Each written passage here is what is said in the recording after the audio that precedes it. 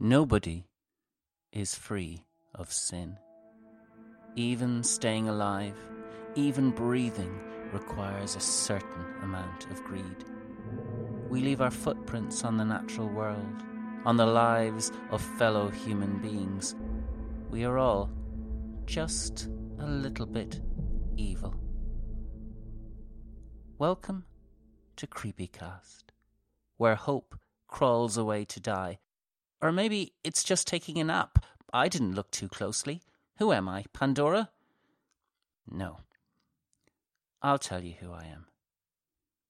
My name is Peadar Ó Gillín. I wrote several books, including The Call and its sequel, The Invasion. I would love it if you would read them or gift them to somebody else. Today's story, The Evil Eater, was published in the late, great Blackgate magazine. The magazine appeared only rarely, but when it did, I read it eagerly, cover to cover, and I was always honoured when my stories appeared in its pages. And what a lot of pages my story took up. So, today, I will attempt what King Solomon merely threatened to do. I will cut my baby in half. Hopefully, the imaginations of my listeners will perform a miracle and bring the two halves together again into a squalling, living whole. And so, I give you The Evil Eater, Part 1 of 2. The bell rang, and Toby snapped awake. 2 a.m., said the clock. A guest stood in front of him, a VIP, and Toby struggled through his funk to remember who it was. "Mr. Schneider," he blurted. The German Minister for Finance, furious about something. Toby began an apology for sleeping on the job, but the man ignored him. He slapped €10 onto the desk along with a piece of paper. "This reservation for tomorrow night, it is disgusting, and I will not be going. Cancel it, please." He turned away. "Then you can get my bags. I'm leaving." He stalked off. The young man glanced at the name of the restaurant and froze. It was printed on golden paper, Ahriman. Toby almost ran after the German to ask him if he was sure he wanted to cancel. But then a delicious, terrifying idea came to him. So, Marie wanted a bit of excitement, did she? Deep down, he knew they would never get away with it. He should just pick up the phone and do as he had been asked. He looked furtively around the lobby. Maybe, just maybe with his acting ability, he could pull it off. And Marie would be so grateful she might not break up with him after all. Nobody was watching. So Toby slid the page into his pocket with shaking hands. Even Marie had heard of Ahriman's. "That's it, Toby," she screeched, her rough accent a contrast to a perfect face. "You can't find a real job, so now you think I'll fall for your lies." "I'm telling the truth this time." The reddening of her face worried him. It meant she was about to smash something of his. "Ahriman's," she repeated. "The place nobody can go unless they own 6 yachts and a small bleeding country. You expect me to believe—" He went straight for her weak point. "Film stars, Marie. The rich, the famous. And they have to fight for reservations like the ones we got. The food there. It makes you smart. That's what I heard. Smart." Marie was already smart enough to know you could never have enough brains for this world. She had been lazy at school and regretted it bitterly now. Then why haven't I seen that on the news? It can't be on the news, he continued. That's the point. They won't even let you take photos in there. We would make a fortune just by selling our story. The two of us, stuffing our faces with the bleeding Queen of England. Think about it. He could see she wanted to believe. Marie needed more from life than Toby could offer. This might be his last chance to get it for her before she left him for someone more used to giving tips than getting them. She said, "You're making this up. It's because Jimmy invited me to Gallagher's again." She bunched her fists. "Well, this time I will go. At least he's got a future." "Yeah?" Toby had expected such a threat ever since his acting work had dried up. "Well, I bet Jimmy doesn't have one of these." With a flourish, he produced the invitation. Deep brown eyes widened. "Gold leaf," she whispered. Her hands were already reaching for it. They borrowed clothes from some actors Toby knew. Marie looked stunning. She made the absence of jewellery seem like studied elegance, and Toby drank in the sight of her creamy skin and charcoal hair. He knew himself to be handsome in a foppish kind of way, but she would surely have been a model had she been taller. He prayed his new scheme would prove impressive enough to keep her with him a little longer. Marie's eyes widened when she saw their transport. "A limo," she breathed. "A bleeding limo." Toby had convinced a driver from the hotel to drop them outside the restaurant. If Achriman's security saw them getting out of a cab or, God forbid, walking, they would never even get past the front porch. "I hope yous know what you're playing at," the driver told them. He was staring at Marie's cleavage in the mirror, but he needn't have bothered. Limo drivers didn't earn much more than porters. Who cares if the food makes you smart? What use has a receptionist for more brains anyways? "Toby's an actor," said Marie, putting her arm around him. His puny chest swelled with pride. He almost was an actor. He had starred in a cola commercial, but since the moment of glory over a year ago, the only roles he had won had involved the hauling of suitcases. "Well, you'd better be a brilliant bleeding actor tonight. A meal in that place would buy a house in Black Rock." The driver shut up after that, but his words had already brought butterflies out to play in Toby's stomach. They found the restaurant hidden in the back streets behind Dublin Castle, where a thin layer of asphalt covered broken cobbles. The entrance boasted no lights and might have been that of a warehouse. A pair of huge men in suits stood outside, but Toby and Marie waltzed past them as though by divine right. They stepped into a dark hallway. A remarkable voice stopped them dead, resonant and pure. "May I help you?" A middle-aged woman was waiting there. She had dressed in robes of white linen, which contrasted sharply with her deep olive skin and eyes black enough to fall into. "Your name?" Her dignity so impressed Toby, he almost forgot to use the German accent he'd been practicing all day. "Toby," he said. Toby Schneider. My father regrets his absence and instead sends me with the most beautiful woman I have found in your country, an Irish rose." Marie obliged him by blushing. The woman studied the golden paper Toby had brought. I am pleased to meet you, Herr Schneider. Her mouth smiled all by itself. You look much like your father. Toby returned her smile, wondering if his luck was finally on the turn. I am the Hurani, the woman continued. Then she added something in German, a language of which Toby was completely ignorant. Without missing a beat, he replied, Yes, I believe so, and nodded wisely. It seemed to do the trick.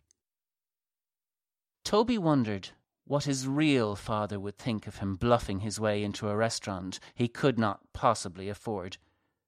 He managed to keep the brief wince of shame from showing as he and Marie followed the lady down an ugly corridor of broken columns and torn hangings. What do you think of our lobby, Herr Schneider? Well, the Hurani smiled. I see your father has not told you much about us. The tables you will dine at this evening, the couches you will lie upon are almost as rough as this hallway. But then, there is no furnishing in this building that is less than 2,000 years old. Toby's jaw dropped, and Marie let out a faint, "Oh!" Her eyes began paying more attention to what she was seeing, and Toby knew she was wondering if she would get a chance to slip any of it into her purse. She did that with ashtrays when she came to see him at work. Every footstep you take in here is beyond price, said their hostess, because now you walk in the Persia that once was. Come. She pulled open a wooden door, but carefully, so as not to damage it. Beyond lay a room of low tables, separated by fiercely burning braziers.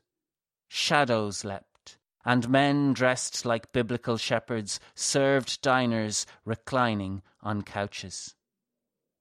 Toby and Marie followed in awe as the Hurani brought them to their table. Under her urging, they slipped out of their shoes and lay down head to head. I can't see other guests, blurted Marie, with the fires. The Hurani looked at her patiently. Marie continued, I mean, what if there's someone famous here? The hostess nodded, and her beautiful voice affected a reassuring tone. Don't worry, my dear. If there are famous people present, I will make them respect your privacy. With that, and with Toby laughing, she left them. Marie thumped her boyfriend. I hope you're half so clever when you're trying to get us out of here without paying. That sobered him quickly, but he put it to the back of his mind, determined to enjoy himself until the time came to fly the coop. A wine steward arrived at their table, with metal goblets for each of them, and a skin of wine which he poured expertly from a height. He was a handsome man, with bare arms that would not have shamed Cassius Clay at his peak. What's on the menu tonight? Asked Toby. The waiter laughed, teeth flashing in the firelight. What's on the menu? He mocked. What's on the menu is what's always on the menu. Rta. Or, prompted Toby. Why did you come if not for Rta? Rta or nothing, my young friend. Finish that wine so I give you more. Look, your waiter is coming. The giant left them to be replaced by a man bearing a pair of earthenware bowls containing a dark, lumpy substance. Marie watched it warily, and Toby knew she was already thinking of leaving. She had expected champagne and chandeliers, a feast of caviar and lobster, while famous men took time out from their wives to steal glances at her across the room. Her dreams did not include the absence of a menu, brown, lumpy stuff, and a waiter who looked like he had eaten bad chicken the night before. In fact, Toby noticed that while the wine stewards were all fine, strong men, the food waiters who passed through the flickering firelight were frightening to behold. Their faces shone with a veneer of sweat which beaded and ran into the rough spun tunics they wore. They shook as though palsied, and each of them moved as slowly as possible, hurrying only under the glare of the wine stewards. "What is this bleeding crap?" hissed Marie. Ta," said the waiter. He looked terrified. "It's ta." She grabbed a bowl and thrust it under her boyfriend's nose. Its scent was pungent, though not unpleasant. "Would you eat this?" she hissed. "Would you feed it to your bleeding dog?" Toby winked at her, and in a very exaggerated German accent said, "We might as well try, dear, since we are for it paying." She scowled. The evening was not proceeding at all as Toby had hoped. "The stingy wasters didn't even give us a feckin' spoon to eat it with," said Marie. Toby ignored her outburst. He took the bowl and popped a lump of the sticky paste into his mouth. But he didn't get to taste it, because the very second the ta touched his tongue, he was distracted by a memory. He saw Eloise, a girlfriend from a time before he had met Marie. They had broken up because of his stupidity, but the memory was unspoiled by this fact, as if he lived it now for the first time, with no knowledge of what was to come. It was February, and thinking him asleep, Eloise had snuck out of bed. When she failed to return, curiosity overcame him, and he followed her. He stepped quietly out of the bedroom and saw Eloise sitting at the kitchen table in a baggy t-shirt. A shaft of sun fell through the skylight, picking out the red in her hair and running over a bare shoulder where the collar had stretched too far. She was wrapping a fine watch in coloured foil. It must have cost her several weeks' wages. Toby was filled with a wave of tenderness for her, such as he had never felt before. He had warned her not to bother. Nobody cared about a 22nd birthday. And yet, his throat tightened. His eyes stung. Carefully, so as not to destroy the moment by alerting her, he padded back into the flat's only bedroom and lay there, grinning at the ceiling until sleep overtook him. "What's it like?" asked Marie. "Beautiful." Perhaps Marie blushed at that. Perhaps she thought he had meant her. But Toby was already reaching for another bite. Dozens of memories followed. They appeared in triumph from out of the nooks and crannies he had thought he had lost them in. The best moments of his short life paraded before his eyes, hitting him in a flood. His first beer with Dad, sitting proudly among the men. 6 candles on a cake, the doorbell ringing and presents arriving. Eloise again. Eloise. And then his fingers were rubbing desperately at the rough bowl in search of more crumbs. He looked up for what felt like the first time in hours. Marie's bowl was empty, and her face bore all the hallmarks of stunned bliss. "Jesus, Toby, Jesus, and we thought it made you smart." Her hand snaked over to ruffle his hair. Eloise used to do that. A deep sadness filled him. Marie was beginning to recover her composure. "How are we going to get out of here?" she said. Toby had thought of that earlier. He had planned to complain about the food and refuse payment. Now, the best solution would be to make a run for it. Who was going to stop them anyway? They should wait for the big wine stewards to move to the far corners of the room, and then head for the exit, bursting out of the building into the darkness, laughing and happy. Then they would go home to Marie's place. He could rip that lovely dress off, kiss the white skin of her neck, while his hands...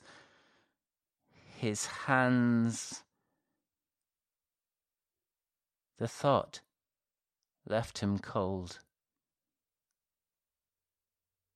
"You go on home," he said to her. "If anyone asks, just say you're off to powder your nose. They'll not be worried since it's me who's paying." She didn't wait to be asked twice, seemingly unconcerned as to how he would make his own escape. Perhaps she was right. After all, what were they going to do to him? Make him wash dishes? Dust the antiques? Marie disappeared into the shadows. Toby sipped his wine and tried to come to terms with the sadness that seemed to be drowning him. Eloise. The best memories had been of her. Why had he been so stupid? Why? He was still there an hour later when a couple of wine stewards came for him. They were most polite. "Would you like the bill now, Herr Schneider?" "I have no money," he said. "We know." They brought him to a windowless office which smelt of must, lit by a single candle. The Hourani was waiting for him with a pair of heavies. Her marvellous voice spoke. "I think this one will work in the kitchens." One of the heavies sniggered, his skin as dark as hers, but pocked. "Won't last. Ahriman will have him inside a day." "Oh, I disagree." She smiled. "You're a good boy, aren't you, Toby?" Toby was dumbfounded. Who did she think she was, his mother? His mother had thrown him out. The Hourani continued, "You lied to us, Toby. Lies are the beginning of rot." He knew she was right, had known it ever since he had consumed the Erta. His stupid lies had cost him Eloise and the love of his parents. And Toby had lied to himself too, pretending he was going to be a famous actor, pretending he wanted Marie when everything he really needed he had destroyed by his own hand. "I'm sorry," said Toby, meaning it. "See," said the Hourani smugly, "this young man will last. We'll get good work out of this one." An alarm bell began to sound at the back of Toby's mind. "What do you mean I'll last? What's that supposed to—" Strong arms were already grabbing him by the elbows. The heavies moved him aside to let the Hourani pass, and then they dragged him along after her. Within seconds, they had arrived in an alleyway behind the building. The Hourani turned to face him in front of a pair of double doors. Lights flickered inside, and steam escaped intermittently. He heard sounds too, banging and scraping and clanging, as if a steel foundry waited on the other side. A high-pitched squeal erupted from within. Toby clutched his ears and thought he felt the ground shake beneath his feet. "What the hell is that?" he said. "I'm not going in there with that." The Hourani stroked the young man's shoulder. The evil eater is hungry, Toby. Are you evil? Am I what? Because if you're not evil, why, you have nothing to fear. The guards laughed again. And that is the end of part 1. I often say at this point that I hope you enjoyed it, but it isn't over yet. There's an awful lot yet to come. So I hope you are enjoying it. I hope you will continue to enjoy it, that your enjoyment will stretch over 2 weeks instead of 1 week, and isn't that a beautiful, beautiful thing? You could have even more enjoyment. For a mere 99 cents, you could buy my collection of short stories in Kindle format. It's called Forever in the Memory of God and Other Stories. And think of the satisfaction you would feel if you also left me a review.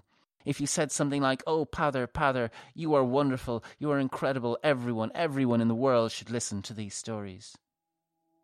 You could do that. Or you could reserve judgment until you have heard the second part, the concluding part of The Evil Eater next week. Until then, have a glorious time. Take care, all of you. Thank you, and bye.